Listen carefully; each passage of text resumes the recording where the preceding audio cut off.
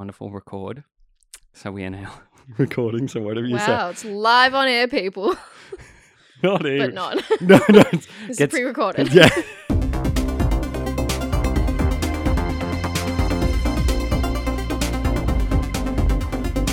This is the Things We Do podcast, a podcast about film, life, television, culture, mental health, and all of that fun, jazzy stuff. Today I've got my special guest and friend, Deborah Halloran. Hello. Hey. Hey.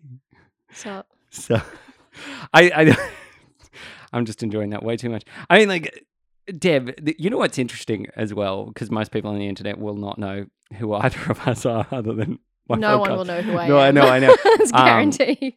The wonderful internet are the few people who know, mutual friends who know us. But you and I have been old high school friends. Yeah. And then reconnected recently after 10 years. Yeah, maybe even longer. I think it was like 11 years. Yeah. And then that makes me feel very old. I know. Are you 30 yet? Yes. Yeah. Yeah. It's just sad. Oh, I know. I'm like, what? When do you turn 30? In November. Oh, we're fucked this year. Yeah. Kind of looking forward to it. You really? Yeah. What are you looking forward to?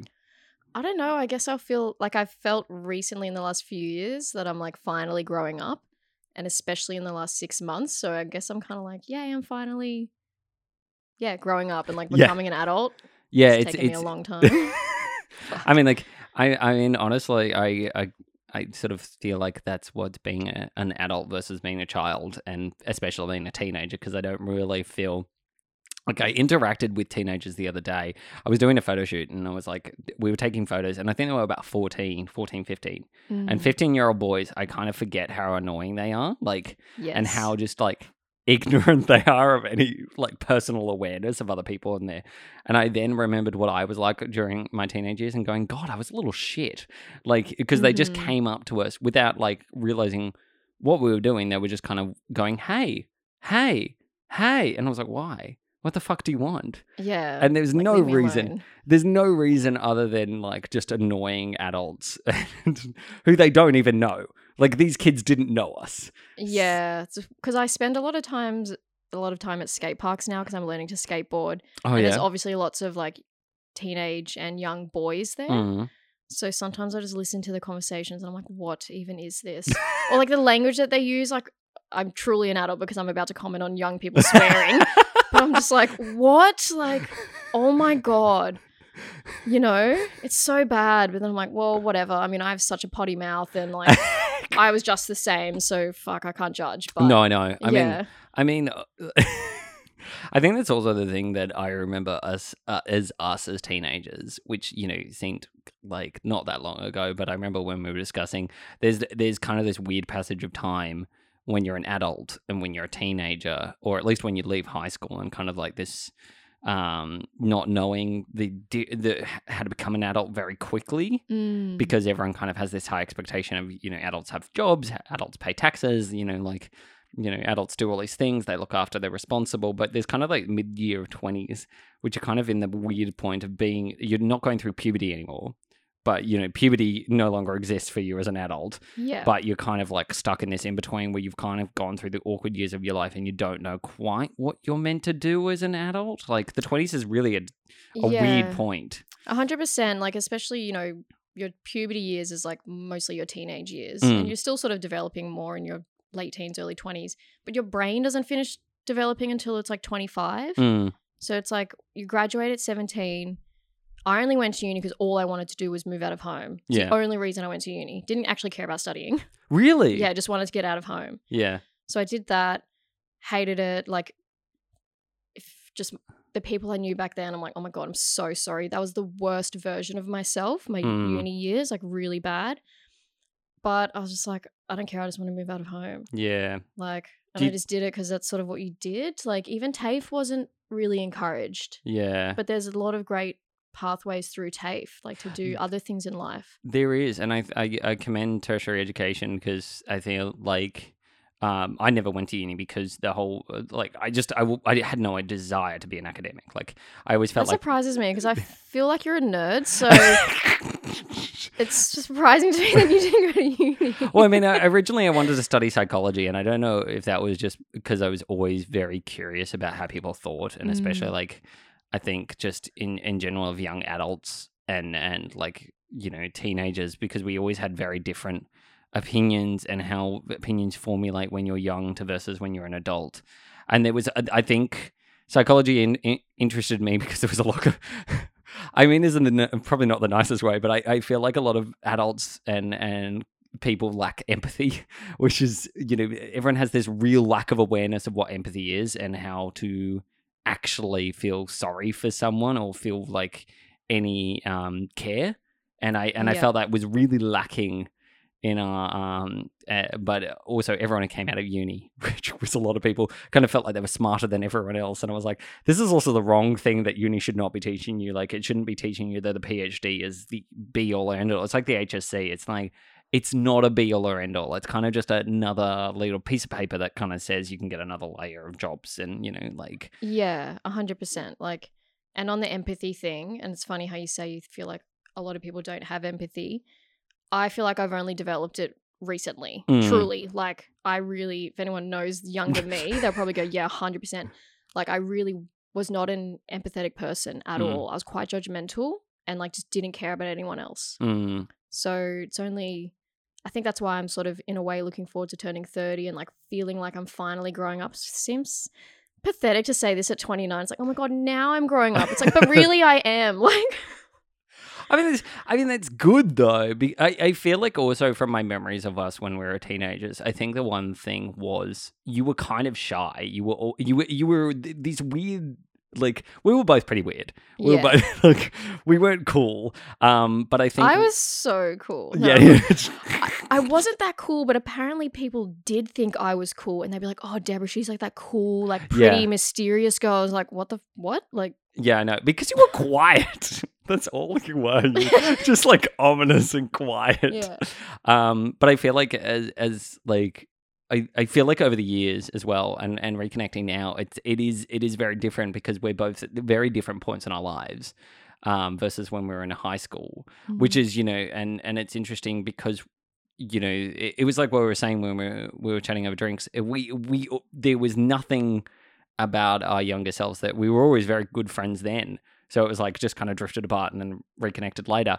But I think also the one thing was, there was kind of this, you know, I always felt like there was this sort of like person who didn't want to kind of like, you know, fit in, had an interest here, had an interest there, but you really just wanted to do your own thing.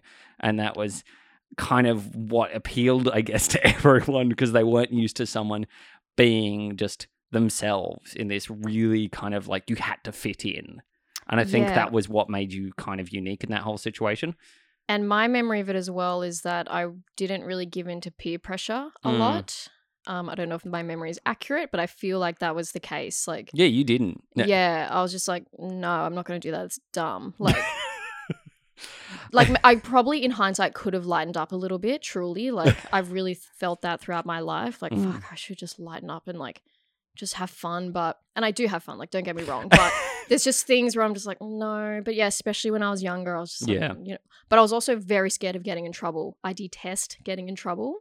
Which is quite scared of my mum, so I didn't want to like get in trouble with her. So I just wouldn't do a lot of things.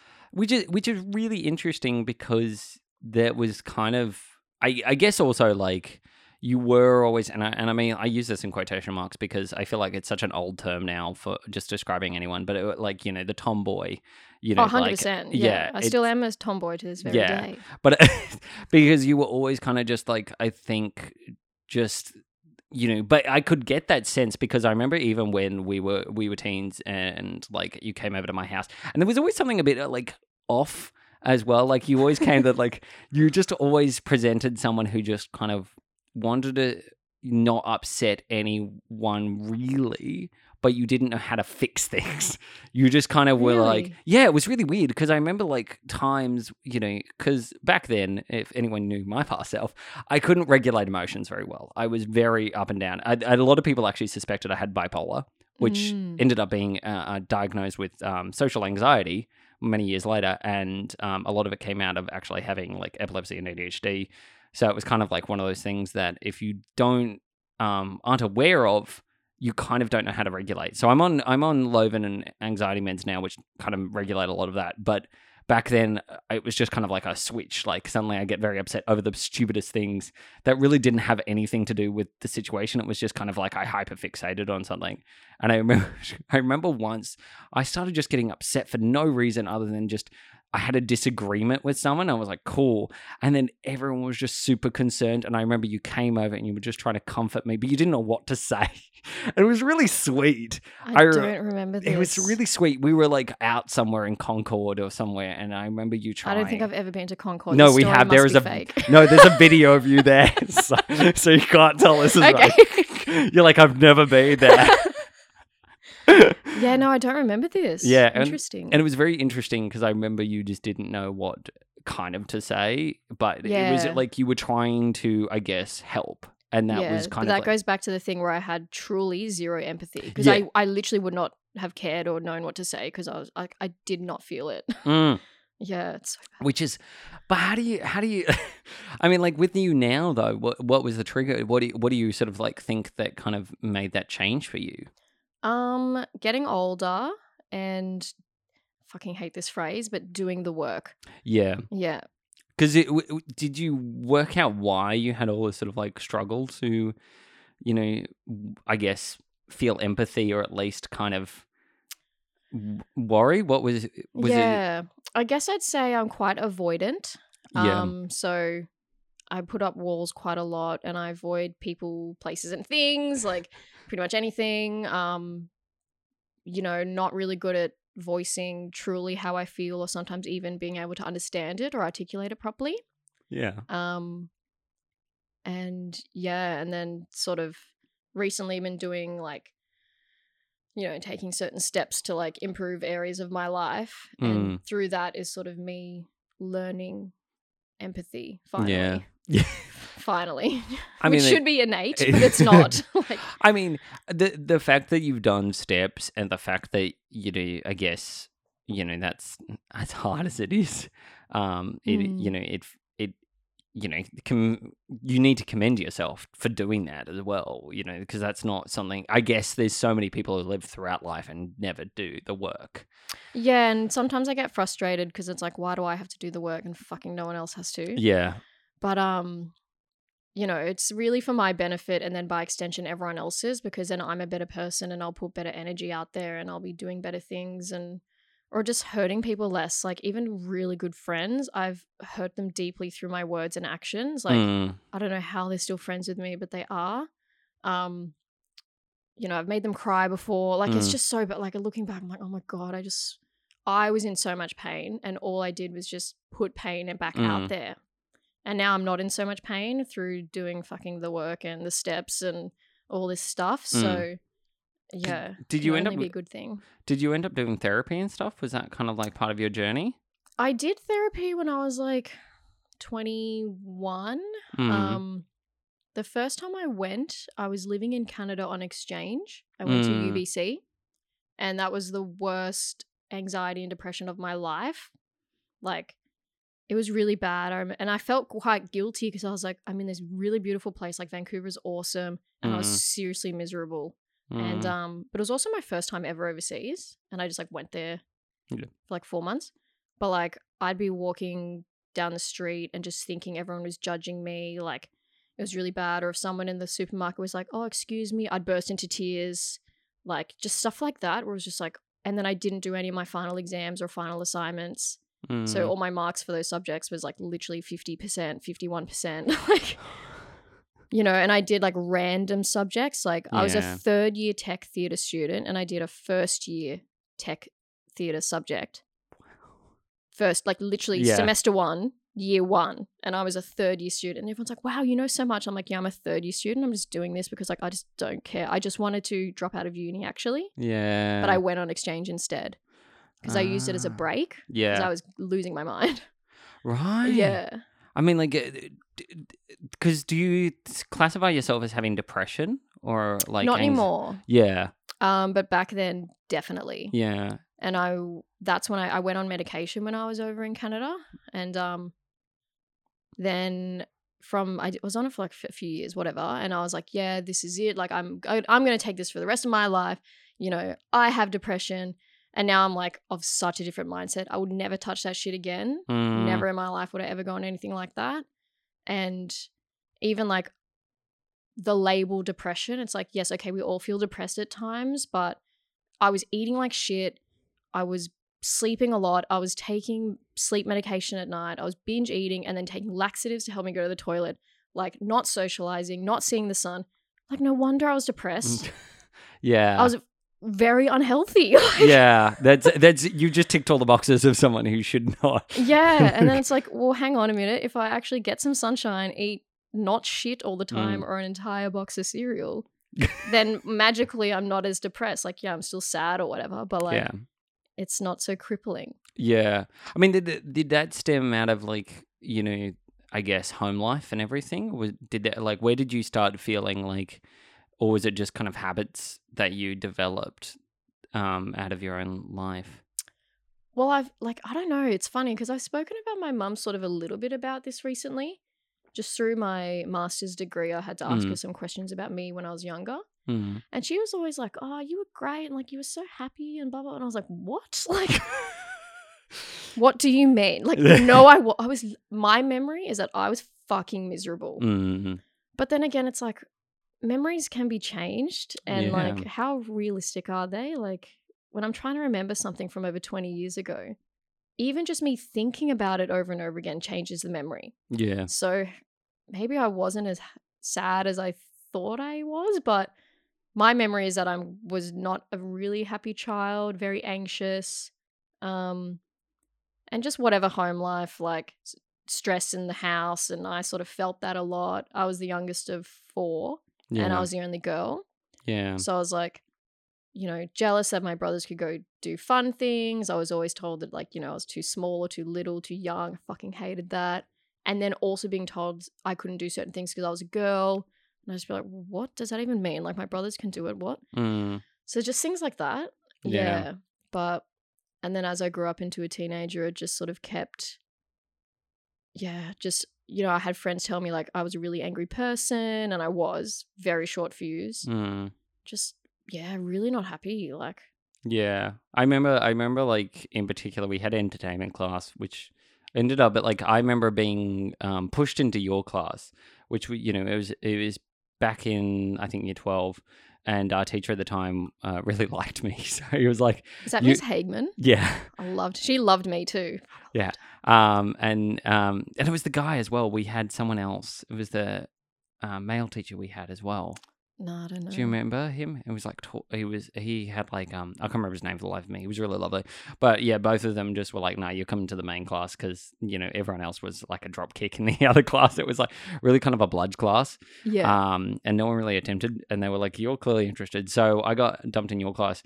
And I remember even then, it's like there were very few of us who were very interested in what actually was going on. Like there was like you, me, Tom Gilmore, and then a few others, and like Tom Sanderson. Tom Sanderson, and we all kind of like just huddled to do like things.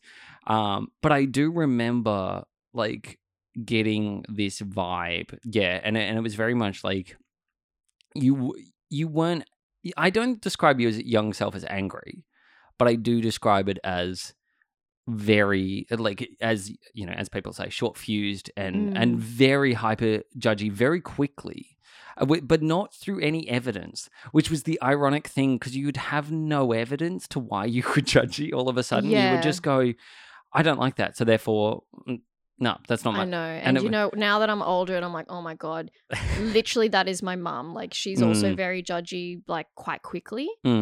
And that's a trait that I've, I guess, like, adopted from her. And I'm just like, oh, I don't like it, because, you know, then you push things that were out of your life and you're not open to new things. And having all these negative thoughts and feelings, like, only hurts yourself really at the end of the day. Like, you know, so it just caused me to close off from life and people and opportunities, like rejecting opportunities or not even trying. Like, I mean, like, I also got the sense, you know, and it's, you know, that you just didn't know. I think, you know, and like with most people, and I know we've had this discussion, but, you know, like people who are either neurodiverse or anything like that, and we've had this discussion where we, you know, we think or suspect that you might be neurodiverse. I have to be. There's no way I'm normal. Like, No. what even is normal? But I know, like, right? Yeah. But I mean, like, it is such a trait for neurodiverse children, especially, and it's like obviously later diagnosed in women than it is men, because the traits aren't as obvious, because you kind of just put it into the category of, oh, teenage girls are hormonal and everything. It's like, well, no, that's not the case. Yeah, it's like, hello, so are teenage boys. Yeah.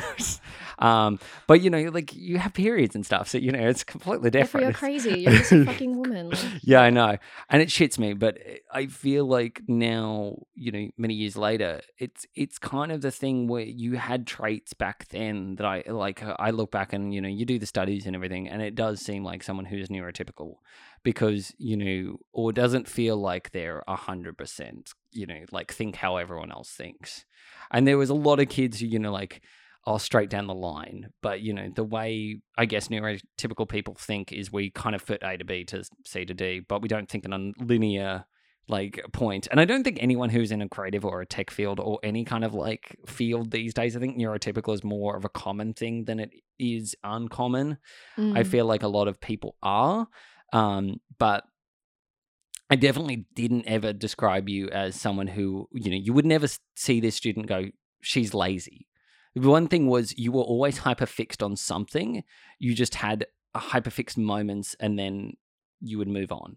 You would find something else to move on to. I never really stuck to anything. Yeah. Yeah. And I don't think that described you as lazy, because that doesn't mean, like, that's the thing when we were discussing was make you neurotypical, because people who are neurotypical tend to hyperfix on something and then move on, or they struggle with, they're hyper like aware, but they also struggle with emotions, or like perceptive, or how to deal and rationalize things. And and I whether or not that came from your parents, or whether or not because like that can be genetic as well. Yeah, and I'm it's probably like having 3 older brothers and my mum and my dad and like whatever. And I remember looking up recently about adult ADHD, and I'm pretty sure one of the criteria to be diagnosed as an adult is you had to exhibit some of these symptoms as a child, like before the age of 12. And I was just like, oh, well, did I? Like, I don't know. How the fuck am I meant to know that? Yeah. And I've had a friend who sort of explored that recently, and she had to get like old school reports. I'm like, what? Like, my mum, like, we definitely have thrown those out. Yeah. How am I meant to access these documents from kindergarten? Like, are you insane? Yeah, it's nuts, especially when you're in your 30s, because like I the only reason I was diagnosed was because I had a fit at the age of 5. Like, it wasn't, I remember this story very well, and I went to my mum and dad's room like late in the morning or something, like it was like 2 a.m. and I used to have really bad dreams, and then one night I slept in their bed and stayed there, and then I had a fit at like 5 a.m. and they suddenly were like, oh my God, our child is shaking and wide eyes open. They got an ambulance, drove into hospital, and then the next day, and the wonderful doctor who was my childhood pediatrician, who unfortunately died a few years ago, he diagnosed with me with epilepsy and ADHD. And it was one of those things that back then in the 90s, early 2000s, wasn't really that made aware of, and it wasn't as well understood as it is now.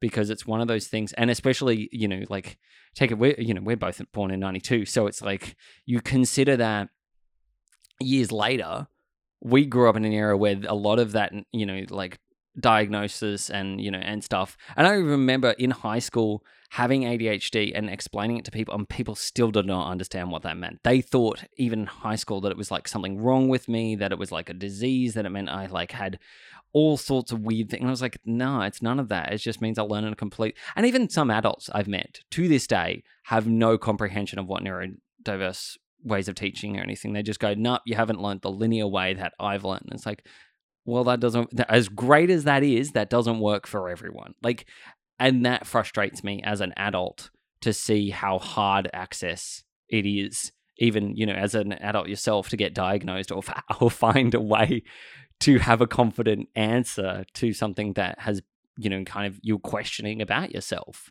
Yeah, and like, I mean, I've always sort of thought and joked about being ADHD, or sometimes even I'm like, am I autistic? Like, yeah. Do you know what I mean? Like, but then I'm like, I'm quite wary of over diagnosing these things. Like, like I would never seek out a diagnosis for like anxiety or depression or anything like that anymore, because these are emotions that we experience. Yeah.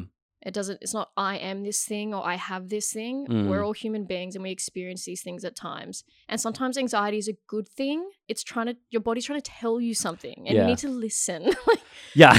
Yeah. If you just listen to what it's really saying. And I think that's what I'm learning now recently is Yeah. actually to listen. And I'm not that good at slowing down or anything yet. That's my biggest thing, is to actually slow down. I don't know how to rest properly. Yeah. Yeah. Yeah. And that might be something that people who are workaholics or ADHD or whatever, they perhaps don't know how to rest. Yeah. But maybe it's something you said to me recently was it's not even about resting. It's about you just don't know how to sit still always. Like your brain is very active and it has sort of waves of where it can study, but then you'd struggle to focus on studying, or you'd struggle to, do the research, and then you'd move on. You need to move, or you need to walk, or you need to do something. Yeah, part of that, I mean, I'm not a doctor, so what the fuck do I know? But I feel like that's actually an emotional regulation issue. They say that's what procrastination is. It's emotional dysregulation, because I'm avoiding an uncomfortable feeling until the assignment is due at midnight and it's currently 6 p.m. and I fucking have to do it. Do you know what I mean? Yeah. So that's a big thing, because I don't know if I identify this way, but I would say I have avoidant traits. So I'm constantly avoiding uncomfortable feelings, places, situations, whatever. But then, okay, my mind's going everywhere, because having said that, sometimes I'll do things and people will be like, oh, wow, that's amazing. I could never do that. I'm like, what do you mean? It's not that hard. Yeah. Yeah. Moving overseas on my own when I didn't know anyone, or talking to random people at skate parks, and they're like, oh, wow, that's amazing. I'm like, is it amazing? I'm just saying hello. But I mean, 100%. And I think that, there's the way you say that as well, there's no sort of proper structure to how you might think. Because I do remember especially before when I was sort of in that in between stage, I was very similar. I went overseas particularly twice on my own, had no qualms about it. And I mean, obviously it's easier for a guy to do that than it is for a girl, because I mean, obviously societal puts pressure on women to kind of not do things independently as much as men. Yeah, and there are safety concerns. Yeah. Yeah. But I mean, definitely I get that aspect where you're just gonna go, oh, I'm gonna do it, and then everyone goes, well, were you safe? And I'm like, yeah. Yeah, and I didn't do anything stupid, but even then, again, I probably could have pushed myself more when I was overseas on my own, but I just stuck. I was only in the US and Canada, but I just stuck to the cities, and I would walk around downtown, and one time I accidentally bumped into a literal swarm of 200 homeless people. And I just had to keep walking. I was like, just keep walking. But gotta get past this shit. Pretty much, literally. I was just like, oh, okay, we'll just keep going. And one person was like, do you have any change? And I was like, no, sorry. And that was it, It's whatever. Yeah. But yeah, again, I probably could have been more adventurous, gone to national parks on my own, or rented a car, but I just chose not to do that. I would just go to a city, wander around downtown randomly. I also planned nothing. The only thing I planned was Alcatraz, because apparently it sells out 3 months in advance. It's nuts. Yeah. So and someone told me that. If no one told me, I would have literally rocked up to San Francisco and been like, oh, what? There's no tickets? Yeah, no. So that's the only thing I booked. Everything else I would just get to a city and be like, all right, so now what's the go? What's the go in Nashville? What's the go in Austin? What do I do here? And just that's when I would figure it out, the day that I arrived. Wow. Yeah. Did you even have accommodation booked? Yeah, I would book only youth hostels. Yeah. I would never stay in a hotel. And yeah, I just asked the people there, what do I, what's the go? And wow, meet people, especially in Austin, because there's lots of speakeasies and yeah. Peking Duck were playing there actually, which is so funny. This was really maybe 4 or 5 years. It was in 2018. Wow. And I had never listened to them on my Spotify, but I knew all the songs because they were all over Triple J and whatever. Yeah. And I met some girl from Melbourne, and we had this amazing day where we went kayaking and went and looked at the shops, and then went to see Peking Duck, and it was $15 in a bar of 200 people. And I'm pretty sure at that time they would play like festivals and stuff, and it'd be like easily $100 or more to see them. And it was fucking phenomenal. It was that was my favorite day. I still think about her. Her name is Ashley. Have you stayed in touch with Ash? No. Oh, shame. Yeah. We did for a little bit, just like here and there, but now it's been like 5 years or 4 years. So yeah. No, it's always a bit hard when you but and we literally spent one day together and that was it. That's great though. Yeah. That's the best way to spend it. It was so good. My God, that's cheap though. That's $15. I know. $15, so it was like but 20 something. But still, like that's pretty fucking cheap. That's nothing. Yeah. My God, that's what I miss about though traveling is going to places and not having really a plan. Yeah. Because with the pandemic and stuff, I haven't been able to do any of that, and I'm kind of looking forward to the day when I can go traveling again and the prices aren't like exorbitant to fly overseas. But do you really reckon they'll lower their prices God, now no. that they know how much they can charge? No, I think they're going to bleed every dollar out of everyone. 100%. Yeah. Don't even get me started on fucking corporate capitalist. Like, I mean, the price of fuel right now infuriates me because I'm like, they're still making billions of dollars in profits. These fucking oil companies. Yeah. Yet we have to pay $2 whatever. I think I saw it for $2.47 recently. Like, that's shit house. Depending on where you go.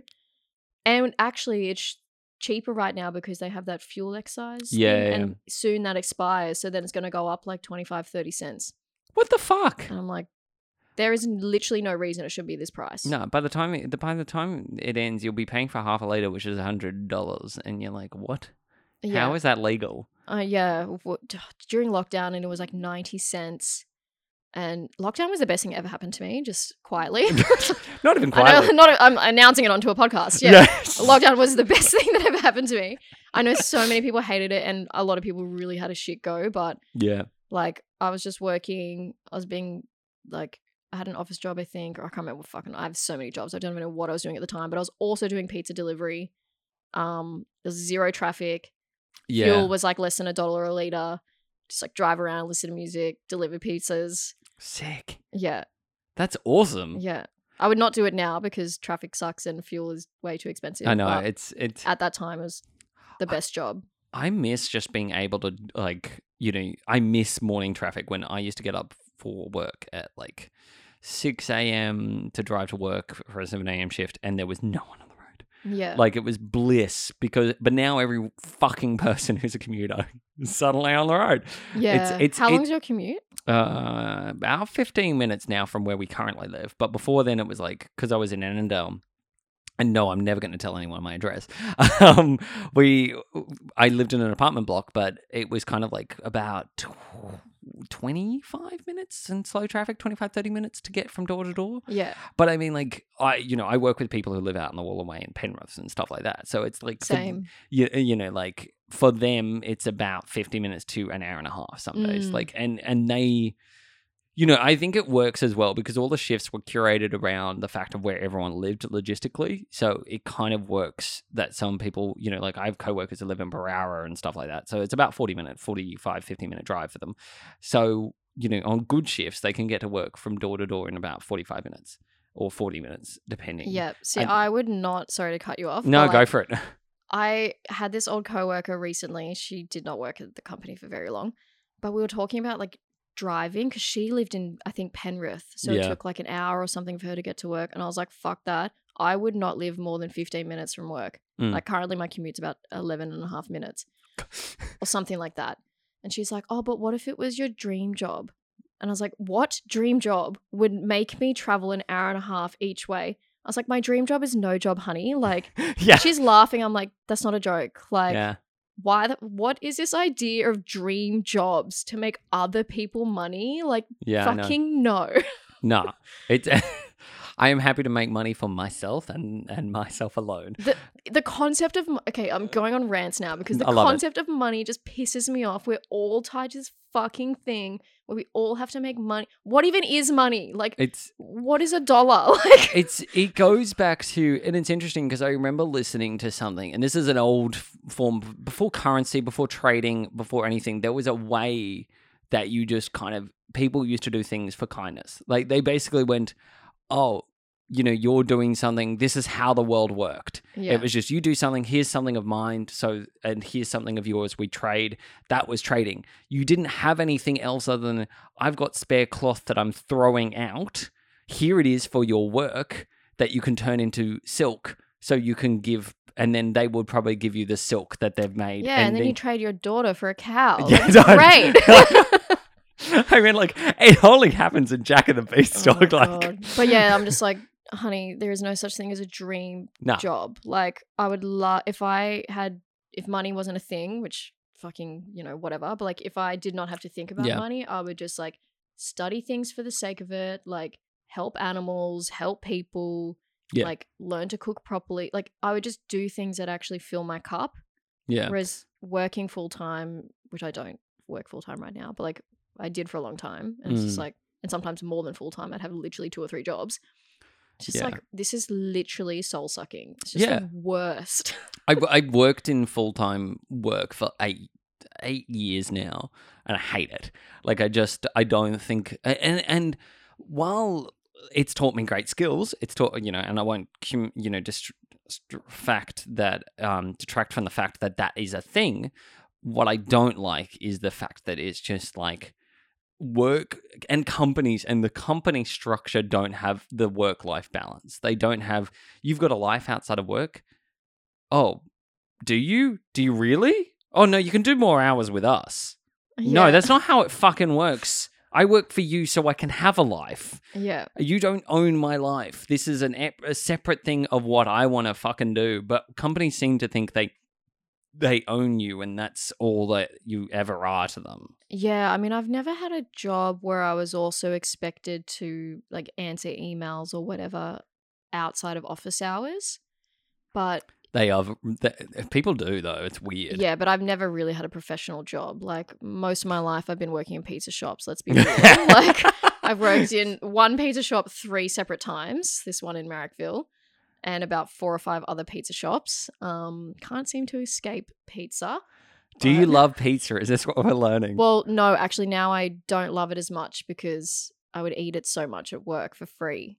Oh, no, and then I'd get sick of it. And the thing is, especially at the one that I worked at multiple times, like, I worked there for about 6 months or so and then left because I went to Canada. Came back after 2 years and a bit, contacted them. I was like, hey, I'm back. Like, are you looking for delivery drivers? And she was like, yes, actually.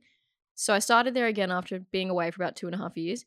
They were still eating the same flavor pizza every single night. I was like, what? This is still the flavor that you eat every night? They're like, yeah. I'm like, I left 2.5 years ago and we used to eat that every night. Like, what?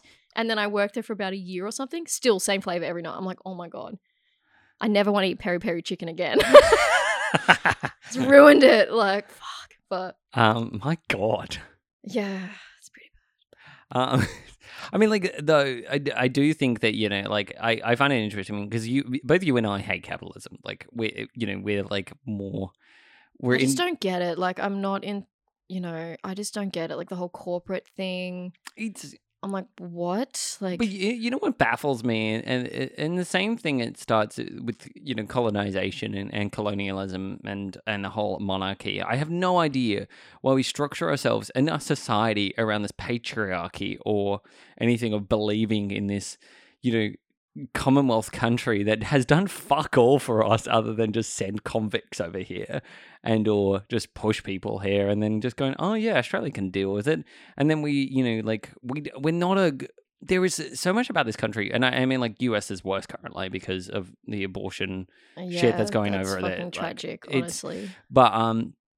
But the scary thing about Australia is, until recently, until the change of government, I didn't actually think we were that far from going backwards because of how heavily religious the Liberal government are. 100%. And Murdoch media and all that shit. Like, it's Sky News is Fox News. Like, there is no difference. I'm pretty sure it's owned by the same company. So, like, and even then, like, Australia, we seem to have amnesia. So Liberals will probably come into power again after this. Did you know what I mean? Like, Labor only seemed to win for one term, and then people forget how shit the Liberals are, and then because I'll vote for them again. And like, people in my family will like hate people who receive welfare, but then gladly accept a government handout and then vote Liberal, and they'll be like, oh yeah, government hand. Like, I'm just like, hang on a minute.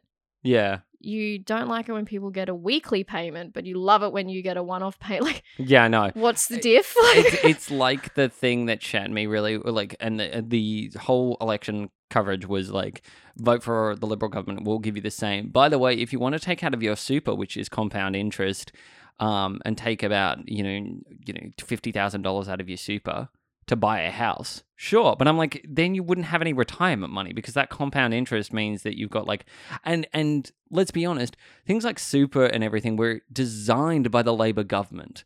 They were, the most things like Medicare and stuff like that were designed by the Labor government. I can't remember the good thing other than the Liberals have done in the last 20 years is to ban guns. Like, yeah, that's good it. on you, John Howard. I Yeah. will say that.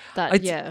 Because and the Port Arthur massacre was awful, but it's like, you think about it and you think, how many steps did we not do in terms of like the fact that it was a plebiscite to legalize gay marriage, the fact that you had to vote, and like, I'm fine with people voting yes, I'm fine with people voting no, but the fact that it wasn't just passed by legal, like, they had to go and throw it to the public because the government didn't want to go, you know what, this might actually benefit from people, and But didn't they already know that the majority of Australians wanted it to pass 100% anyway? they did, and they didn't care. They were just going So to they throw. just had to spend more money. Yeah, I know. That we paid for. Yeah, taxpayer money.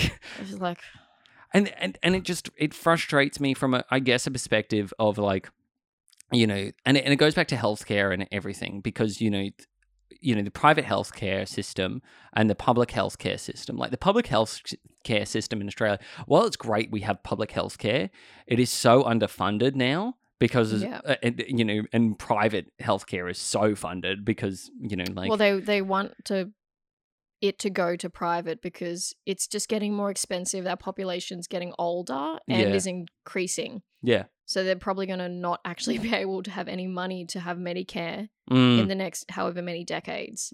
Because I'm pretty sure it's like once you turn 35 or something, like you get penalized in a way for not having private health. We're going down the private health road for fucking sure. I don't love it, but I bet like that's the way it's going to go. We're all going to have to do it. It'll be a more American system. Yeah, I think it's 31, but like I hate that because you go into looking at bills and everything, and it's like, how the fuck is anyone meant to afford? Like, affordable living in Sydney now is expensive as fuck. Like, the pandemic showed the cracks of what it was, and I love, I'm the same as you. I fucking love the pandemic. It was like the best thing. It was so good. It's like I get to chill. I know. It's like finally relax and not work 3 jobs. Like, it was a bliss, and I just got to use it as a mental cleanse and also to get rid of a lot of people that I knew, and thank God I did, because there were a lot of shitbags in my life. But I think also, in regards, it really did show the fact of, like, my rent didn't go down and I asked for a rent reduction and they were like, oh, you can't find a complex without a pool. And I'm like, I'm pretty sure I could find a cheaper place without a pool and I could probably pull it up. But you know what? You're all, and I will say this, you're all a bunch of fucking cunts. So I'm not going to get what I want. Don't even get me started on real estate. I know, I've already said this multiple times, like, don't even get me started on this, but... But they're so shit. Yeah. Like, what do they do? They're nothing. Why can't I just talk to the landlord directly? I don't understand. It's like, and the fact that since my partner Emily and I have moved in here, we've noticed like leaks on the roof. We found out and we've had to get like the landlord to send out their own roofers to get a look at an insurance and then go back. And it's just like, oh my God, like the ludicrous, like, why can't we just email the landlord direct and say, here are the issues with this place and you might need to fix them before, if we move out or if someone else wants to move in because they're shit. Like, yeah, it's like we need to like thank them so much for like allowing us to live in their house. It's like, I'm paying your mortgage. Yeah. Like, please make it easy for me. Yeah, I don't want mold. Please fix the fucking mold. Yeah. Did you get the email that was like, with all the rain, make sure you open your windows? We're like, it's the dead middle of winter and your advice is to open all the windows. I mean, I pretty much do that anyway, but I'm just like, that's not realistic advice. No, I mean, like, it's also like I feel like so many people's houses at the moment just are mold ridden. They're like so so much mold. And we found out, like, over in the corner underneath that Taylor Swift painting is actually, it's a chimney. So it goes straight up the stairs, and we worked out that the guy who came, the roofer, was like, yeah, that's probably causing some, like, mildew and damp behind there. I was like, great, that's probably got mold in there, like, or something's developed in there, like, shit like that. And you hear possums on the roof, like, they're scratching, like, it's fucking, it's, you know, it's a wild house, like, our garden is a jungle. But, like, I think what's interesting is, yeah, like, you know, we do have a good real estate agent here. She is very lovely, but it's amazing how many bad real estate agents there are. And, like, the ones who I dealt with beforehand, before moving here, I had for 3.5 years, and they were all fuckwits. Like, that one of them looked like he was 12. And I was like, how the fuck do you have a job? You look like you're barely out of school. And the other one was like a 50-year-old man who just did not give two shits about anything other than just being like, oh, you have to fix this and you have to do. I was like, no, I've reported these issues. And they were assholes.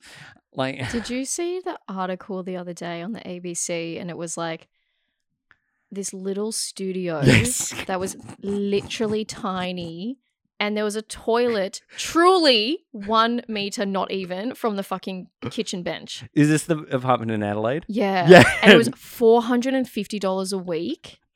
And the real estate agent literally was quoted saying, like, this is, you know, it's so unfair. It's all to code. I'm like, how about you fucking live in it, cunt? I know. That is disgusting. They charge $450 to have a toilet in your kitchen, which isn't even a kitchen, really. No, it's basically a bench and like a corner with like a tap. There was nowhere. You can't cook and you have to pay $450 a week. Yeah, like, what the fuck? And the toilet is in the, like, living room / bedroom / it's for some reason, I think because it was heritage listed, apparently it was like glass but not even frosted all the way. Yeah, I was like, why would they not frost the glass? So if you had a guest over, you can, like, see the people sitting on the toilet, you can see their leg. I'm like, why? Like, how is this legal? And they're like, it is all to code, this is legal. I'm like, no, it's fucking immoral and you know it. It's unethical. I think what made me so, like, happy about that, like, image as well was the fact that it, you know, it had a shower in the toilet as well. Like, this was a cubicle.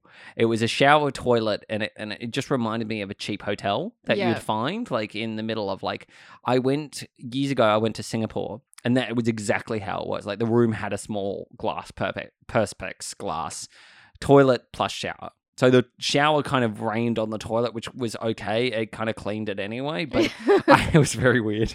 But I mean, like, you look at that and go, okay, yeah, I accept this for $50. Yeah, like, if I'm in fucking Thailand or something and I'm like, yeah, cool, whatever. But not to pay top dollar. Yeah. $450 a week is not cheap. No. It's really not. It's a lot of money. Yeah. And for what? A fucking tiny room with a toilet in it. I mean, and you got to sleep literally next to the toilet. I mean, if you did a massive shit and it stank, you would not. Truly. Yeah. It'd be a weekly occurrence at least. Like, I mean, like, that's the worst as well. I mean, like, it drives me mental as well. Like, I get, like, you know, places like this, you know, because currently our bedroom doesn't have a door. Like, our loft doesn't have a door, which is fine. Like, you know, but you wouldn't live in a house like this if you weren't with a partner. You wouldn't live with a friend because there's no privacy. There's no, like, real, you know, kind of, I can have a moment alone to myself because it's an open space. But I do look at some people who live in share houses and I go, how is this even advertised for uni or, like, people who want a share house? This looks awful. Yeah. Like, the structure of some houses, there is no privacy. Yeah, controversial opinion. I do not like open plan houses. No. I want separate rooms. The kitchen must be separate. The fucking lounge room must be separate. Like, maybe the kitchen and the dining could be the same, but I grew up with kitchen and dining separate. Everything's separate. Yeah. I like that. I mean, like, I last few apartments I lived in, like, my previous apartment, with my flatmate, Diana, we had separate bedrooms and separate bathrooms. So it was kind of perfect because I got an ensuite. So I was like, perfect. Nice. I got my own personal bathroom. It's in my bedroom. Perfect. And then her bathroom was, like, just right next to the kitchen. So it was, like, off the adjacent side. So we kind of used that as the main bathroom when people came round. And then my bathroom was just there as a spare if people wanted to use it, but they'd have to go through into my room. So it was a little bit weirder. Oh. Yeah, no, I was like, I don't really advertise it was there. But before that as well, I lived with 3 people, and it was like we had a separate kitchen, we had a separate lounge room, and this was all when we were in our early 20s. And one of them was like, it was clearly designed for a family. Like you'd have the eldest child's room, and you'd have the parents' room, and you'd have the small baby room. But we kind of used it for all 3 of us, and we made it work.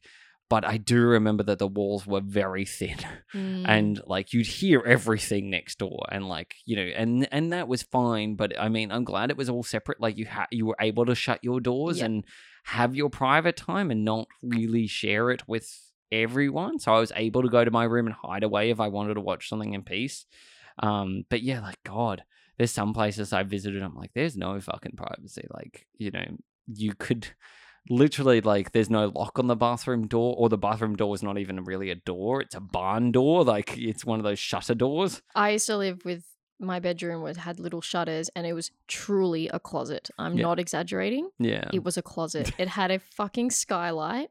It literally fit like a little shelf and like a single bed, and that was it. And it was $180 a week, and which at the time I thought was a bargain. And I remember some of my friends coming over, and they were like, "What the fuck? Like, this is $180 a week?" I'm like, "Yeah, isn't that cheap?" They're like, "This is a closet." Yeah. I was like, "Oh." And the skylight would wake me up every morning. Like, I had to sleep with an eye mask, and I didn't have a bed frame, so I was like sleeping on the floor basically. Yeah. So I could like hear everyone moving, and I was just like, what the fuck? Like, and no proper door. How did that go with like having partners and stuff? That would have been hell. Yeah, I don't know, like, just try and be quiet, I guess. I didn't have that many people over, but like, I was just like, but I don't know. And I never really hang out in my bedroom, actually. I think that's why I like would rather separate living spaces, because I don't ever actually spend time in my room. I only use it for sleep and getting dressed. That's it. Really? Yeah. Interesting. Never hang out there. That's so interesting, because like, I don't know. I think I've accumulated that from my childhood, because it was kind of like my space away from my parents.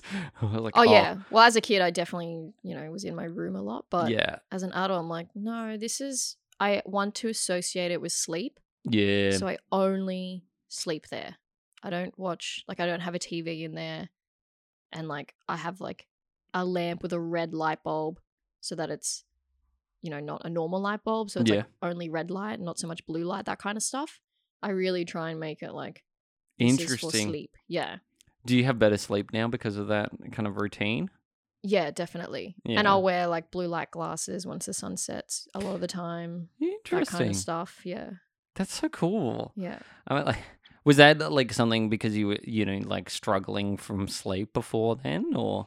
No, it was during the pandemic. I went down the rabbit hole of Instagram advertising. The danger of that. Yeah, and it was especially with vitamin D being very important for COVID infections and that kind of stuff. So, I mean, I didn't care about getting COVID, but I was like, okay, but in general, I'd like to be healthy. Like, I was like, this is sort of a sign that we can't keep abusing the planet or people or animals. So like, let's just fucking listen to Mother Earth. Like, she's trying to communicate something to us all the time. And then so I was like, okay, well, I want to live in a more air quotes human way, like in a more air quotes natural way. So I was like trying to walk every morning, or at least just like get morning sunshine in my eyeballs. It's meant to be really good for you. And then also in the afternoon, and like try and get sun during the day, blue light glasses at night, like stretching twice a day. I was doing heaps of yoga. I was eating super clean, exercising, whatever. Like, especially during lockdown, I'd go to Sydney Park a lot to the outdoor gym and that kind of stuff. And I felt really good. And it all kind of fell out the window, but yeah. You tried to keep it up and then you were like, nah. Yeah, I had too much on my plate. That's another thing that I do is I pile too much on my plate. Yeah. So I think I had 2 jobs, and then I was studying vet nursing, and part of the course is you need 1 day of work placement. but I was really paranoid about learning enough or getting a job or whatever. So I got two work placements. Ah. So I had TAFE twice a week, placement twice a week, plus I had 2 jobs. And then my dad got really sick and died. Because when he passed away quite like not that long ago now. May last year. Yeah. So May 2021. Yeah, which is and he got sick. Well, how long was he sick before he passed? Well, he was sick for like 2 years. Yeah, so it was something you kind 2 of or knew 3 was years. happening, but it kind of like Yeah. everything culminated into. Well, when I found out I was in Canada, it was 2019, and I woke up in the middle of the night and I was like, I can't fall asleep. So I checked my phone and he was like, "Hi, Deb, just finished radiation for prostate cancer. All good though." And I was like, what? And this is the fucking motto of my family is all good, no matter what. All Yeah. good. Yeah. It's just so, my whole family's avoidant, very avoidant, dismissive, never talk about anything, pretend everything's okay, but really we're not happy. Like just all this shit. And I was like, oh my God, like, I was like, okay, like, I hope you're okay. Like, what the fuck? And, Yeah. and then I think I messaged my brother and I was like, did you know? And he's like, yeah, but Dad didn't want to tell you. He didn't want you to like rush home or worry. And I was like, okay, like, I get it. But also, like, I would have been more upset if he had died whilst I was overseas, Yeah. which he didn't. He wasn't that sick at the time. Yeah. But yeah, I was just like, oh, okay, My cool. Thanks for texting me. Because you came home and then was that the immediate incentive to come home, or was it kind of just like a No, like, yeah, with me and my dad, growing up, we were pretty close, like, in a way. Yeah, I remember, like, being a child and calling him and being like, hi, Dad, like, when are you going to come home? And he'd be like, oh, I reckon I'll be home around 6 o'clock. And I'd be like, okay, that kind of stuff. And then as a teenager, I always, like, preferred him over my mum just because, like, mum had a lot on her plate and was really stressed and he was just, like, a bit more chill with me. Like, yeah. would let me do things and, whatever. And then I moved out of home because I went to uni. And then I think at the same time, he also left home finally, which he should have done, or mum should have done like 40 years ago. But so he finally left. But I didn't really notice that because I wasn't living at home at the time. Yeah. And I'd come home on the weekends and he just wouldn't be there. And I'd be like, oh, okay, like he's probably out playing golf or like whatever. And then eventually I somehow found out because I didn't really ask. Yeah. And then I found out like, oh, he had actually like left, like fully moved out. And because my whole family is avoidant and he was not very sentimental, like we just never really contacted each other. And I thought he didn't love me anymore and wanted me out of his life because he had shacked up with another woman. Yeah. Who he ended up being with for 9 years before she passed. Oh, okay. She passed suddenly of ovarian cancer. Oh God. Yeah. And then 6 months later he passed. Uh, So, but yeah, like at the time I just remember thinking like, oh, well, he obviously doesn't want me in his life because he's Yeah. not contacting me or hardly ever, like twice a year or something. He's left. He's with another woman, whatever. So I was like, oh, okay. Naturally, I was quite upset, but being avoidant, didn't actually bring it up with him. yeah. Yeah. And so I'd see him like once or twice a year. I didn't know where he was living and I didn't ask.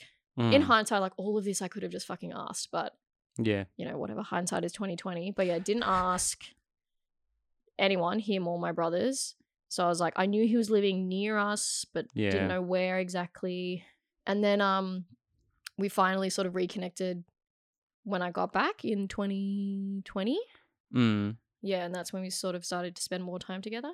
Not a shit ton of time, but like definitely a lot more time than over the last 7 years previous. Yeah. Yeah, And then you were able to at least say your goodbyes. definitely. Yeah. Yeah. Because that would have been worse, obviously.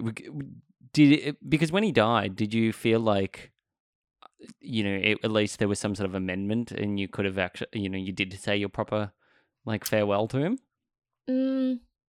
There was more I wanted to say, but I was just like, well, it doesn't matter anymore. It's Yeah. done now. Like Yeah. it's 7 years ago or whatever. Yeah. Because I wanted to be like, why didn't you call me? But it's like, his attitude is always like, oh, well, people get on with their lives. Like, oh, Yeah. yeah, just like country boys, like, oh, whatever.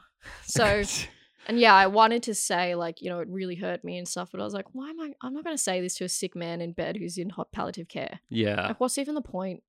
So I didn't bring it up. And, yeah, and I said my goodbyes, and then he passed 3 days later. But I was with him when he passed. Yeah. Was it? How did that feel for you? Yeah, it was obviously really upsetting because I never had anyone pass really. Like, actually, that's not true. Like, I had an uncle pass.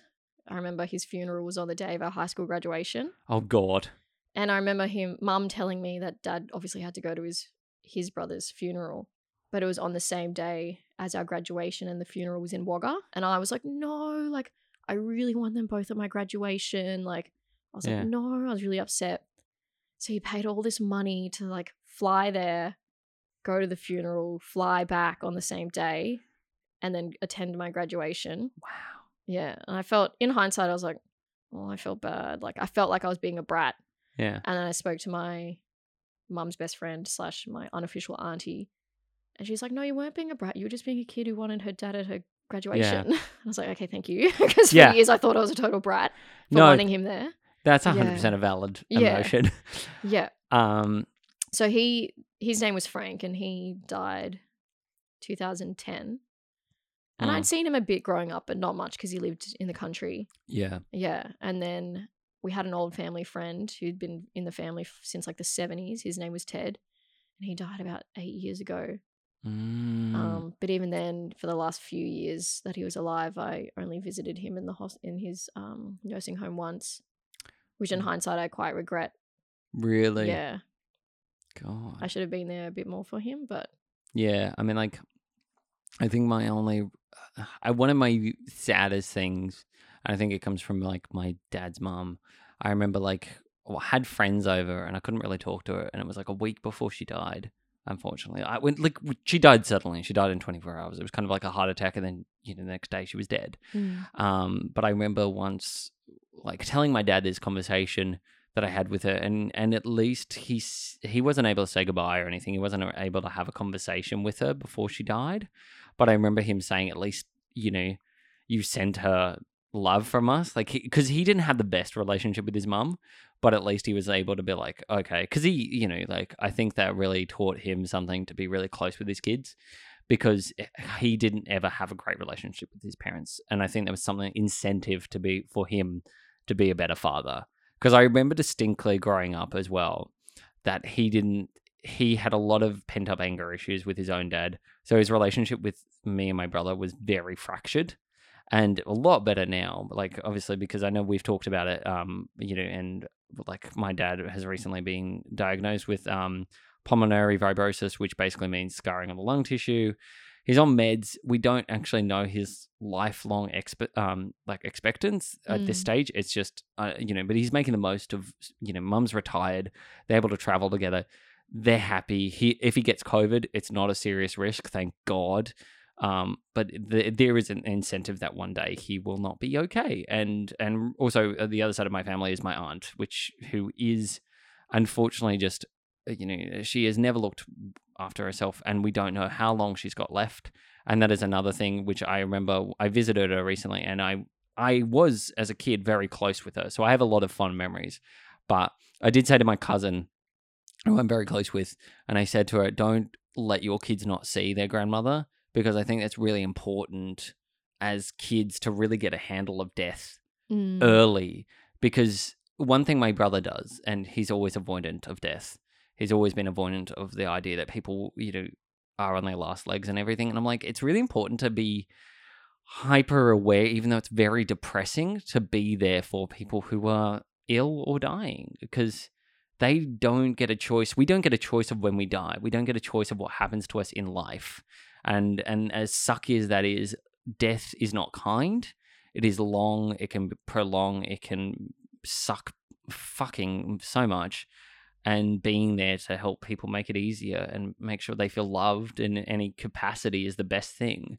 And I definitely, I know with my aunt, it was really funny because I thought she wouldn't have a clue who I was. That's how bad her memory is.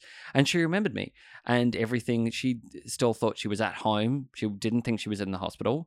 And one of the sweetest things was she thought Emily and I were married and that we had a kid. And I was like, bless, this is so sweet. Like, yeah, sure, that's yeah, yeah, it's a great story. But I mean, it kind of was also, I would just let her play this fantasy in it. Because at the end of the day, this person has no clue what's going on. Yeah, and it's nice that she thought she was at home. Yeah. Yeah. And I mean, like, look, she might die this year, she might die in a few years. Like, we don't know, but I think the less upset she feels, the better. Because having no comprehension and having her husband, who, like, at the moment is taking care of the house and also had COVID when I was there, so I couldn't see him. But I know he's stressed because, what do you do when your wife's in hospital and you have no control over her health anymore and how she's doing? And I think that stresses him out. But also, like, it's a very complicated, like, my cousin's side of the family are very complicated. They've never lived a very straightforward life. And I discuss this with my cousins all the time. As much as we love my aunt and uncle, they aren't the most easy people in the world. And they've always lived very confusing lives to the rest of us. And I think, it's amazing that, they even stayed together as long as they did. Like, It's one of those relationships that you go, did this just happen out of circumstance or like longevity in this? But I do think that, their life together, it's always interesting when someone is dying, you see even the most dysfunctional marriages suddenly go, oh, I really don't want this person to suddenly disappear. Like, when it's not a perfect match, but sometimes you see those marriages thinking, how the fuck did that last? And then you see them when they're like at the end of it and you understand like that they actually deeply care about each other and they don't want any harm to happen. And I think that's really interesting that I've discovered about my aunt and uncle is they do deeply care about each other. And like if anything happened, dear God, would they panic? Like, and unfortunately, my aunt is always going to be the first one to go. And, but I do think that whenever that happens and however that happens, and I said this to my cousin, she's lived a great life. What do you do? Like, you can't dwell on these things of where you go, oh, they've lived a shit life or anything. If they've been happy or if they've been somewhat content, would you rather them die happy and then not be in pain anymore? Yeah, 100%. And even when my dad was in hospital, my cousin said like one day he went in and he's like, oh, JJ, what are you doing? He's like, oh, just thinking about life. Yeah. Just thinking about me life. Yeah. He's like, oh, okay. I mean, it's kind of all you can do. I mean, like, it's, because, like, how old was your dad when he died in the end? 72. Yeah, I mean, it's pretty good life to have lived. I mean, it's still quite young on the... Yeah, I guess we all want to live longer, but he expected to live longer because I think his dad was only was 90 when... Oh, yeah. My granddad... I never met my grandparents, so I actually don't know.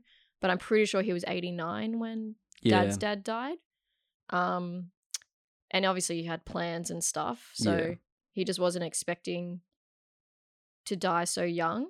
And also, like, it sounded like from the stories that I heard that it took a while to actually get diagnosed. Like, he had certain issues and then it took them like 9 months to be like, oh, wait, it's cancer. You know what I mean? And he's like, but I suspected it like 10 years ago because of the way he was urinating, which is a sign for prostate cancer. Yes. Is like broken streams where it's just like bleep, bleep. Really? Bleep, bleep. Yeah, when it's not a steady stream, like that's a sign that men need to get their prostate checked. Yeah. And I remember hearing that 10 years ago and just being like, what the fuck? Yeah. Like, that's not normal. Why isn't it a single stream? Do you know what I mean? But I was never like, Dad, get your fucking prostate checked. Like, yeah. Do you know what I mean? Like, what am I? I was like 10 years ago. Yeah, I was like 19. Like, do you know what I mean? Like, yeah, 19-year-old would not say anything. Yeah, it's like, oh, okay, it's a bit weird. Yeah, I mean, like, it's kind of funny as well that like things like that kind of sneak up on us, because I always feel like in particular, like cancer is one of those things that early onset diagnosis. But I think it's also for men, it's over the age of 50, like and even 40. I think is probably best to get your prostate examined. Yeah, and my brothers will have to do it sooner rather than later because Dad died of it. Another of my uncles has it, and and another uncle who died of a heart attack, but he also had it. Yeah. So that's 3 out of 5 boys. God. Do you think you'll worry about getting any sort of forms of cancer? Is it like... I mean, 1 in 2 people do get cancer at some point in their lives. So statistically, it's probable. Because like I mean, like I think what is it the normal age for girls to get like cervical cancer screens? Like it's pretty early, isn't it? You do that from like 18. Yeah, Or I think it's like a year after you're sexually active or something. yeah, it's Yeah. quite an early thing. The thing is though, there's no test for ovarian cancer.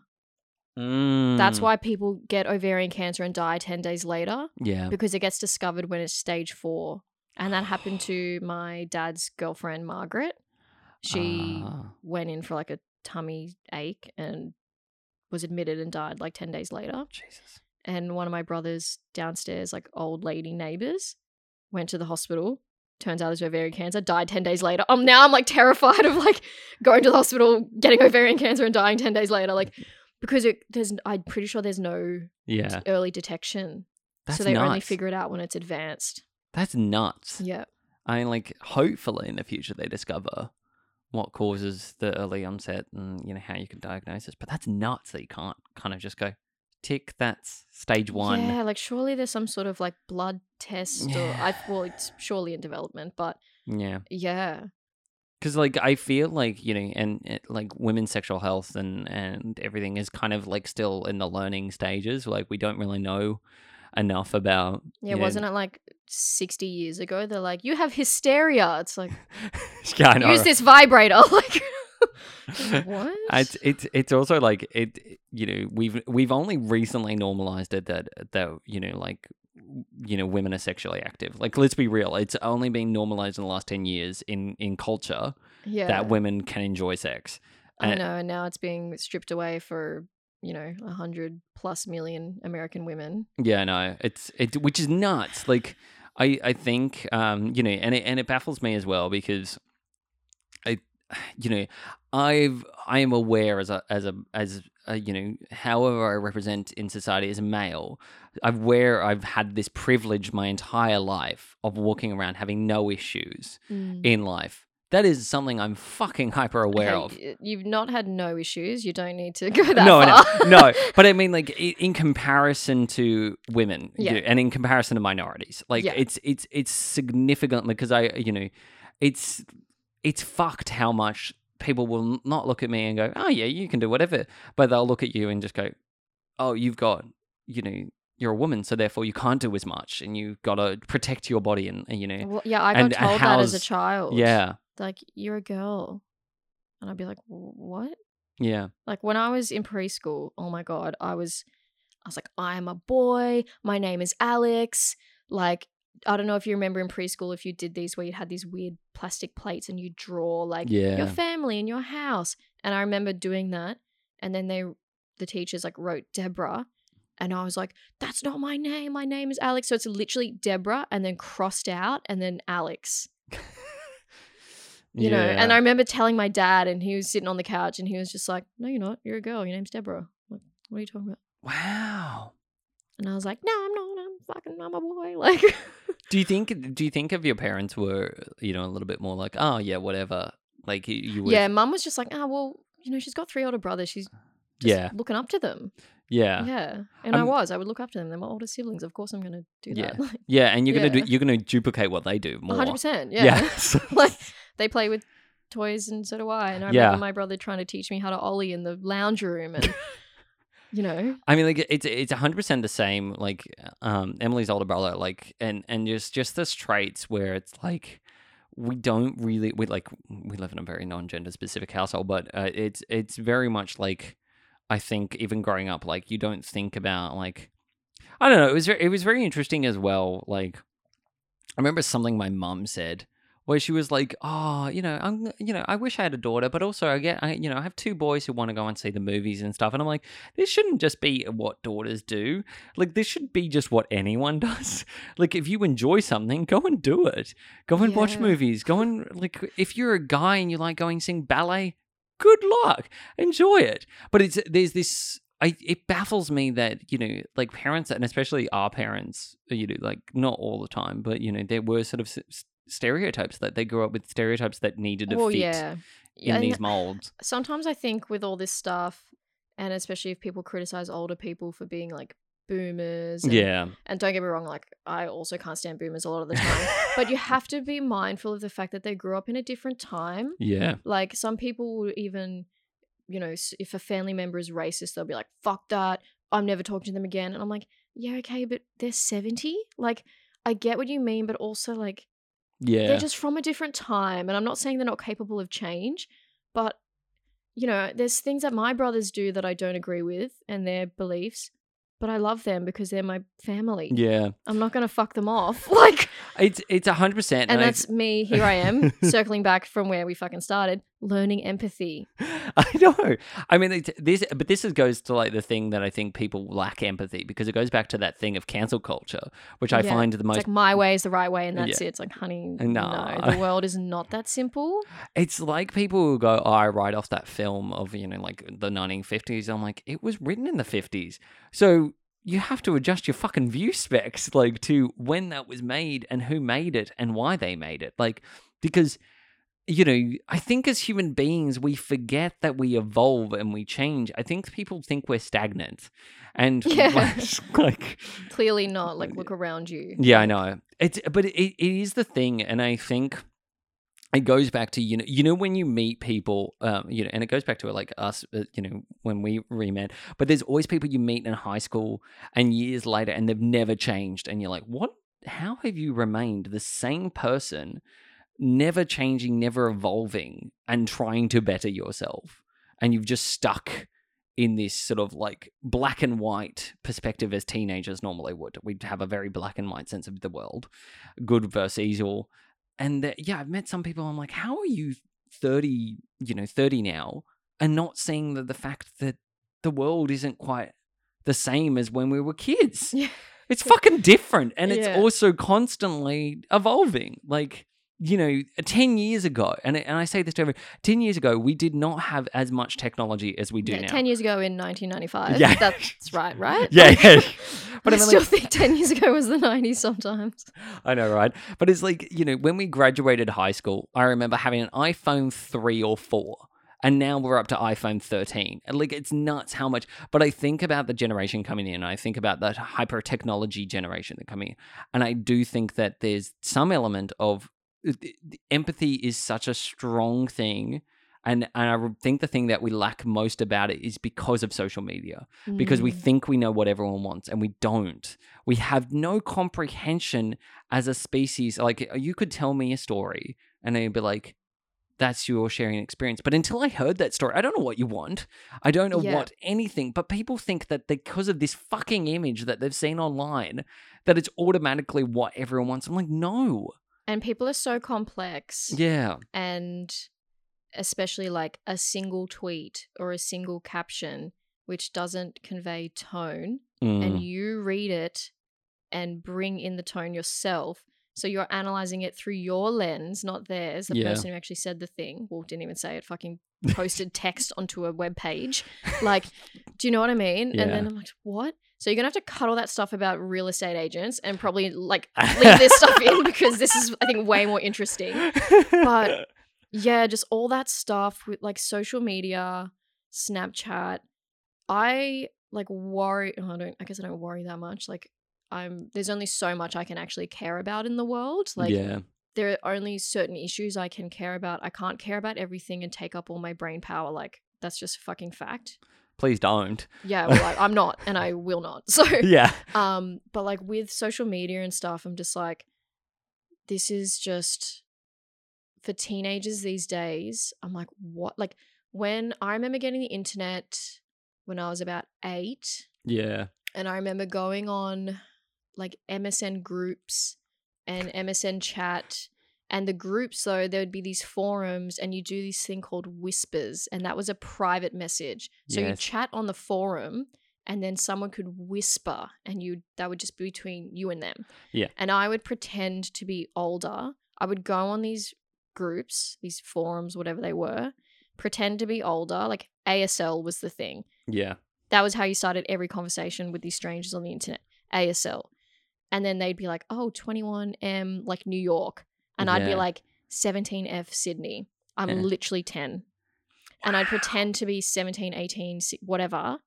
And I would be like, basically sexting these people, not really, obviously not knowing what the fuck, because I'm truly like 9-10 years old, truly.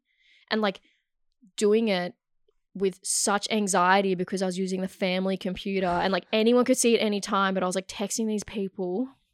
And I did that for a long time. And then I remember someone sent me an email full of child porn. Wow. Full on child porn. Still remember the email subject. And I remember opening it because I was like, it's called Kids in the Act Part 2. Part 2! There was a Part 1? Ugh. And like, I was like, what? And so I opened it and I was like, "Well," like as soon as I saw the first image, I was like, what? And I closed it immediately and I was just like panicking. I remember being like, what the fuck was that? And then I think it was like a week or something later and I went back and looked at all the photos and I was like, what? Like, what is this? Full on child porn. Wow. It was horrible. I was just like, oh my God, it's horrible. Yeah. And I remember an older man, he was like in his 40s or something, and I think he wanted me to send a photo and I was like, no, you send one first. So he sent me a photo, like a naked photo of him in the mirror, and I was like, ew, that's gross. Literally, I was like, ew, that's gross. And he was like, that's what a man looks like. And I was like, ew. But that's what I did in like 2001. And that was using my family computer. We only had one family computer. We couldn't go on the internet if mum wanted to make a phone call. Yeah. Because we'd be hogging the line and she'd be like, get off the fucking internet. I want to make a call. Let alone these days with a literal supercomputer in your pocket. Yeah. With all this stuff, you know, and I'm just like, oh my God, if I got up to that shit, literally getting sent child porn in 2001 or 2002, whatever it was, I can't fathom what will happen these days. No. Like... And it's so interesting because, you know, like you think about like, you know, celebrity hacks and stuff and people just getting hacked in general. Like it's so easy to hack anything now comparatively. And I think it's sort of why I think, you know, and I totally get, you know, I understand if you are interested in that field and you want to do, you know, pornography or anything like that, go for it, go wild. But don't be surprised that someone will also manage to track down and steal those images and somehow duplicate them online and spread them like wildfire. Because it is, the predatory and disgusting nature of child pornography. And we had someone, it was interesting as well, when I was working at 9, there was someone in one of the departments who was arrested for having child pornography. And was, you know, and selling it and stuff like that. And they got arrested and charged. Oh, wow. And it was nuts because like that is... you know what, 2018? 2018? And that's not that long ago. Like, and the internet But couldn't that still be like someone who's 17? Or is that 15? Not that it's any better, but like the images I saw with like 10-year-olds, yeah, I like think truly children. I think when child pornography goes up until when you're like 16. Of the legal age. Yeah. And even then it's like... I don't know. It's very hit and miss because, you know, I mean, you know, legally, it's like I think in Canada, it's 6. You know, like you can still get like charged with statutory like I think rape. they're called Romeo and Juliet laws, where if you're 16, you can only have sex with someone who's like up to 18. Yeah, and 17 up to 19, I believe, something like that, where. It's not just like 16, any adult. It's like, no, within reason. Like, yeah. Because I remember hearing one story where it's like the guy was 16, 17 and the girl was 15 and they were dating and they'd been dating for ages. And I was like, he just recently, like turned 17. And but she was 15. Yeah, and so their parents were just like, fuck this. This is, and it was like, but they've been together for like a year. Like, but, you know, like by law, not okay. So those elements are a little bit skewed, but I also get why, because they protect children against because it's not easy to consent. And I feel like even now, it's still fucked.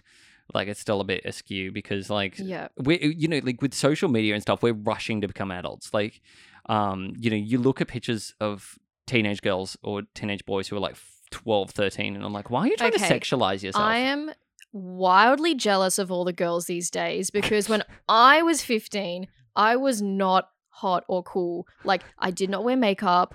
I did not have cool clothes. I was full emo. Like, what? And now I'm like, they all look stylish no matter what they do. Their hair looks amazing. Like, I'm like, what? What the fuck? Yeah. And I'm not that much older than them. I'm only like 10 to 15 years older than these people. Yeah. I'm not that much older. I'm not that much older. But like, truly, like, I would wear black skinny jeans and like Converse and like a black t-shirt and no makeup and just like my hair naturally as it is. Yeah. Face full of pimp. Like, just like I did not look cute.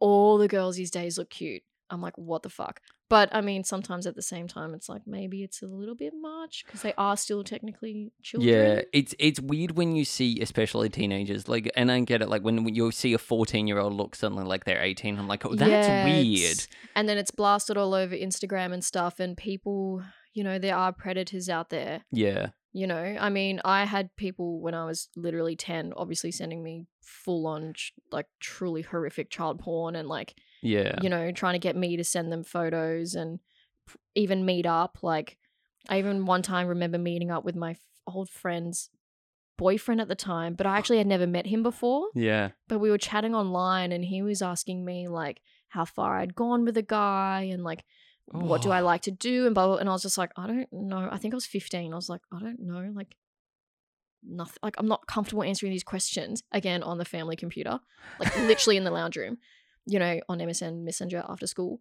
And then eventually I met up with him and I was just like, why the fuck am I meeting up with this person? Like, yeah. And it was just, but like, that was a friend's boyfriend. So I guess, but how did I even know it was really him? Like, I don't even, well, I guess it's a bit different, MSN Messenger. Yeah. But these days it's like, how do you really know?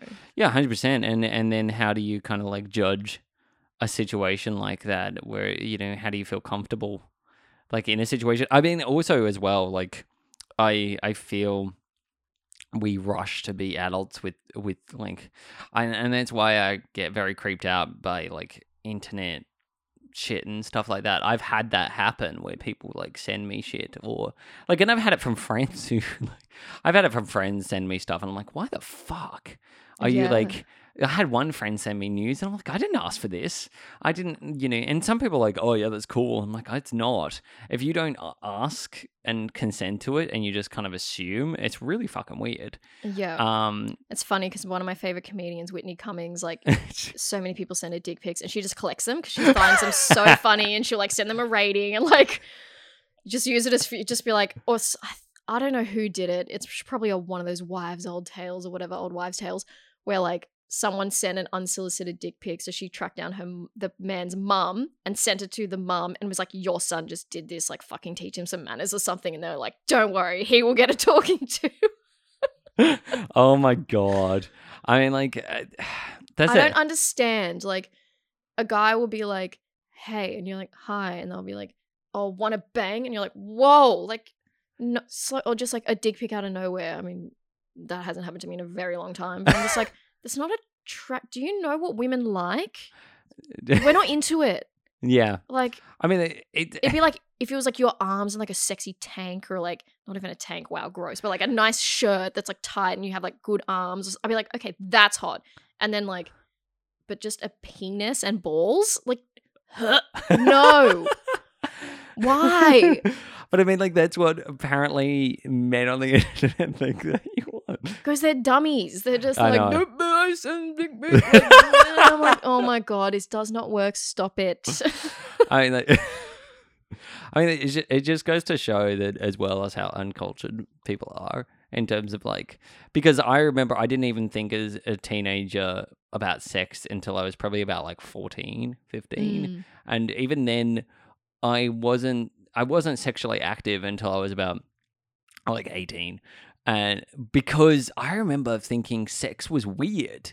I thought it was the weirdest thing. It is kind of weird if you think about it. It's so gross. If you think about it on a fundamental level, that you are two people just like rubbing against each other for some reason. Like, wonderful. Just like passing on pathogens and germs and diseases and saliva and it's all salty and like. It's pretty weird. It's so fucking weird. But I mean, like, it's one of those things that I think when you, especially like you're a teenager and you think, oh God, this is so weird. And then when you're an adult, you're like, this is still fucked up. Like, this is still, like, it's fun, but it's still fucked. Yeah. I don't understand it. Yeah, no, I'm like taking a step back from all that stuff, like sex and dating. Yeah. Because I'm just like, yeah, no, enough. Like, Yeah. I need to do the work and all that stuff first. Like, Yeah. truly. Like, I always I never understood when people are like, you need to love yourself before you can love someone else. I was like, that is such bullshit. Like, what does that even mean? Like, no, but you really do, not even that you need to love yourself, but I really feel like you do need to understand who you actually are, because I've been in that many fucking relationships that have just been disasters because, like, I didn't really know who I was. I didn't know what I liked. I had zero boundaries. I didn't know how to say what the boundaries were or keep them. You know, didn't know how to speak my mind. Didn't know how to say what I mean what I say, and don't say it mean. Like, all that kind of stuff. I had no fucking idea. So, yeah, you really do need to, like, figure that stuff out first. Like, I guess to have, like, a successful, healthy relationship. You can have many fucked up relationships without it, but, like...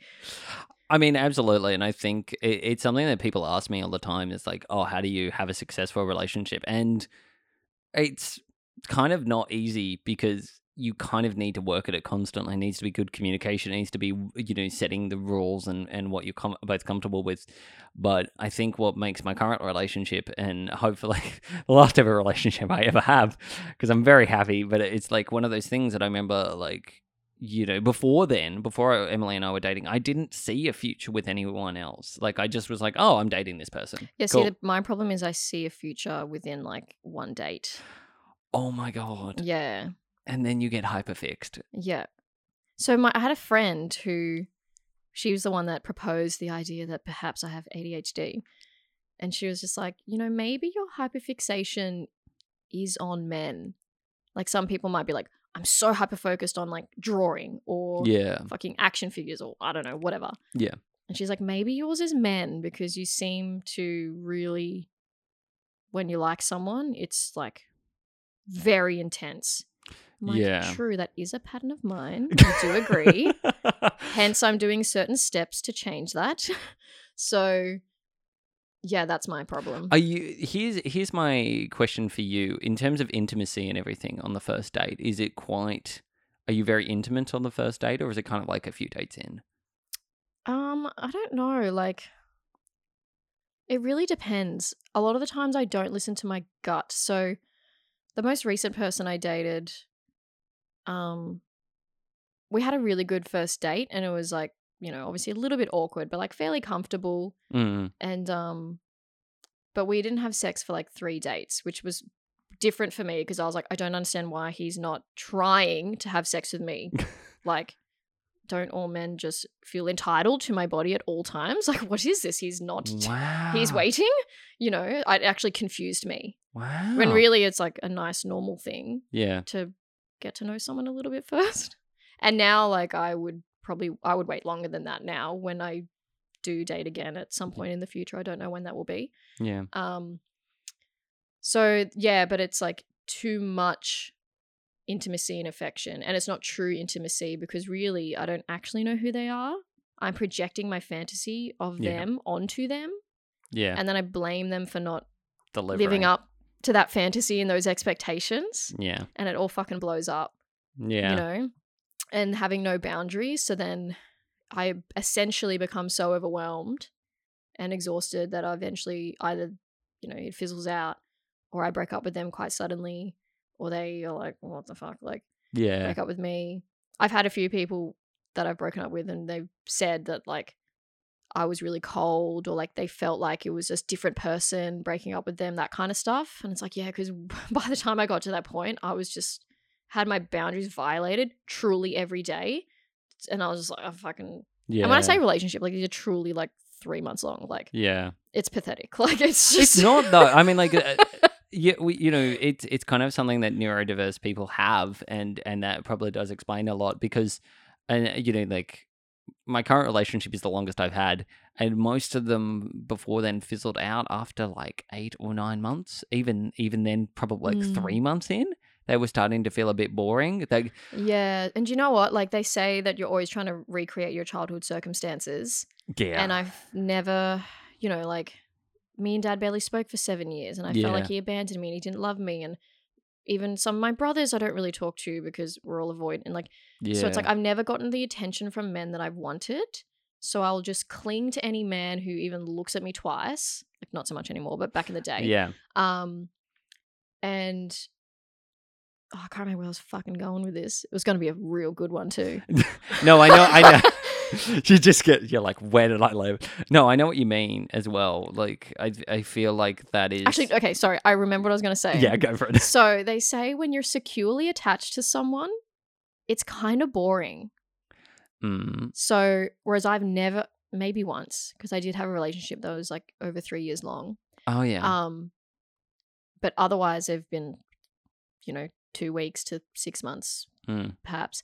And, but when you're securely attached, it's boring. But I'm not used to that. I don't think I've ever been securely attached to someone, and it's fucking wild. Like I'm literally high the entire time, not on drugs, on the person. I'm truly high, and it's all chaotic, and I don't know if I like them. I don't know if they like me. Like, and I'm thinking about like, oh my God, what about in 2 years' time? Or if I was living overseas, I was like, are they going to move with me to Australia? Like, slow the fuck down. Yeah. And then so to have a secure relationship, and a lot of my friends are saying this, are like, it's hard because they're used to these insecure relationships, and when they finally get one that's like actually healthy for the first time, they're like, it's hard because it's so boring. Like it just feels so boring because we're so used to the chaos. Yeah. Yeah. It's so weird as well. It's like I just can't. Yeah, I'm sort of, I know entirely what you mean, and I sort of feel a little bit like, I don't know. I had this period, definitely a period of time where I was just like juggling everything and, like going through this like hyper fixation on people. And then now I've just kind of gone, you know what, content. Like it's so weird as well. I used to be very hyper fixed on people and then just shrug them off after a point. And I was like, oh yeah, no, done with them. Even with friendships sometimes it was really weird. But now it's like a lot better where it's like I don't really get bogged down with a lot of like, I used to have a real struggle with like people not responding, and that used to irk me for some unknown reason. And now I don't give two hoots. Like I'm like, yeah, you don't respond, cool, as long as like someone follows up and I can kind of get a response at some point, but I don't care when it is. But yeah, before then it was like, even if it was the simplest thing, like I'd need to, or it was like, yeah, in terms of like partners and stuff, I was like, oh, they're the best thing in the world. And then the moment they kind of did something, I was like, they're the worst person in the world. I hate them in all their guts. Yeah, or just completely ignoring red flags. Yeah, I know. Like truly just going, oh my God, like spinning it into something positive. Like, yeah. I mean, I've been in relationships where I got told that it like didn't, it wasn't real love, or it was like, I deserved the mistreatment or anything like that. I feel like, nah, that's fucked. Like, there are so many things that I like look at past relationships. I'm like, none of that was healthy. I know. I just truly feel sorry for all of my friends and exes that are no longer in my life because they really got the worst version of me. Like, truly. Yeah. So bad. I mean, I'm looking for... so much better now, guys. You can come back. You can contact me. When this comes out, you can contact Deb and they'll just like, please follow it up. No exes though. That's a boundary. That's a boundary. Yeah. But you know what I'm looking forward to is knowing now, like since we've rekindled our friendship, it's actually knowing you many years in the future and being able to kind of see you as a person, because like, and see how you evolve as a person as well. Because like, it's quite the big jump, like from 17 to 29. Yeah, I know. Surely, I mean, like, hopefully I would have evolved it in some capacity. But it's like we said when we finally caught up, and it was kind of like one of those sort of surreal things. There was nothing about our friendship that even now, looking back at it, just like it felt kind of like we were just like play catch up, and then we were there, and then suddenly we're back to where we kind of were, and it's kind of like we're just adults now. Yeah, and it's nice just to reconnect and. Yeah. Sometimes people or I would feel like this, like if there's certain friends that I haven't spoken to in 6 months or a year, and then I'd put off getting in contact with them again because I'd be like, oh, but it's been so long, and what if Yeah. they, I'm like, okay, well, maybe they don't want to reconnect with me, and that's okay. Yeah. Like, I do understand that sometimes people just move on, and that's cool. Yeah. But, you know, it used to be such a thing. But now I'm like, if I had an old friend reach out to me not long ago, and I was like, oh my God, like, yes, this is amazing. Yeah. And, you know, Mustafa? Yes. Yeah, I bumped into him recently, Holy shit. and I hadn't seen him since before my going away drinks for when I left for Canada in like early 2018. Wow. I saw him afterwards, like Yeah. in Newtown. So I saw him then in 2018. I hadn't seen him since. And I was at Bunnings in the car park, and I'm getting in my car, and I hear someone be like, Deb. And I was like, is that my name? Like, and I looked up and it was Mustafa, and I was like, oh my God. And he's like, hey, like, how are you? Blah, blah, blah. Anyway, I had a chat, and he's like, fuck yeah, let's, you know, hang out. And I'm like, yeah, let's do it. Like, Holy shit. and it's not weird. Like, he Yeah. could have easily pretended that he didn't see me and just moved on with his life, and I wouldn't have known. Yeah. And it's, yeah, I think people are more accepting and receptive to these things than we think, because we're our own worst critic, right? So we're Yeah. always thinking the worst, when really, like, no one actually. I have good news and I have bad news. No one cares. Like, that is good truly, and truly, no one cares. Yeah. Just, yeah, like, fucking just go for it. Lighten up a little bit. Like, really, like, no one's truly thinking about you. Like, no. and they'll probably like it when you do reach out. And if they don't, well, okay, bad. Yeah, tough shit for them. yeah, move on. I mean, you got so many You other know. fish. Yeah, exactly. It's like 8 billion others. So, Yeah. yeah. Oh my God. I'm going to use that as a perfect point to wrap us up, because Okay. it's. But you know, can I just say it's been an absolute pleasure talking to you. I've Thanks. I loved hope your listeners, whoever they are, enjoyed listening to me, a total stranger and not famous at all. it. I mean, no one who comes on here is truly famous. I know. True. True. I mean, I don't know that for sure. Maybe we'll all become famous one day. But no, thank you. Is there anywhere, Deb, for people to stalk you on the internet if they want to find you? Nowhere. No, yeah, I deleted my Instagram. You did. I'm not giving out my fake Facebook name. No, don't. Could WhatsApp me, but I have to give you my phone number. just you know, if come to Sydney Park skate park, and you'll probably see me there. I'm the one that's wearing the helmet. yeah, so, everyone else doesn't give a shit. no one else really wears helmets. So, and I've got a pink skateboard with a light, like a lion sick. or a tiger on it, whatever. Sick. Yeah. So check me out. Come to Sydney skate park. All right, done. Yeah. I'm actually going to watch you skate. It's going to be sick. Yeah, I've got my ollies down almost. Sorry, I know we're wrapping up, but yeah. Yeah, no, I want Fuck to, yeah, let's do it. If you want to go and check out more episodes of The Things We Do, you can check them out on Apple and Spotify. I'll be speaking with another guest next week, and I'll speak to you all later. Jesus Christ. All right, that's a wrap. Bye. Bye.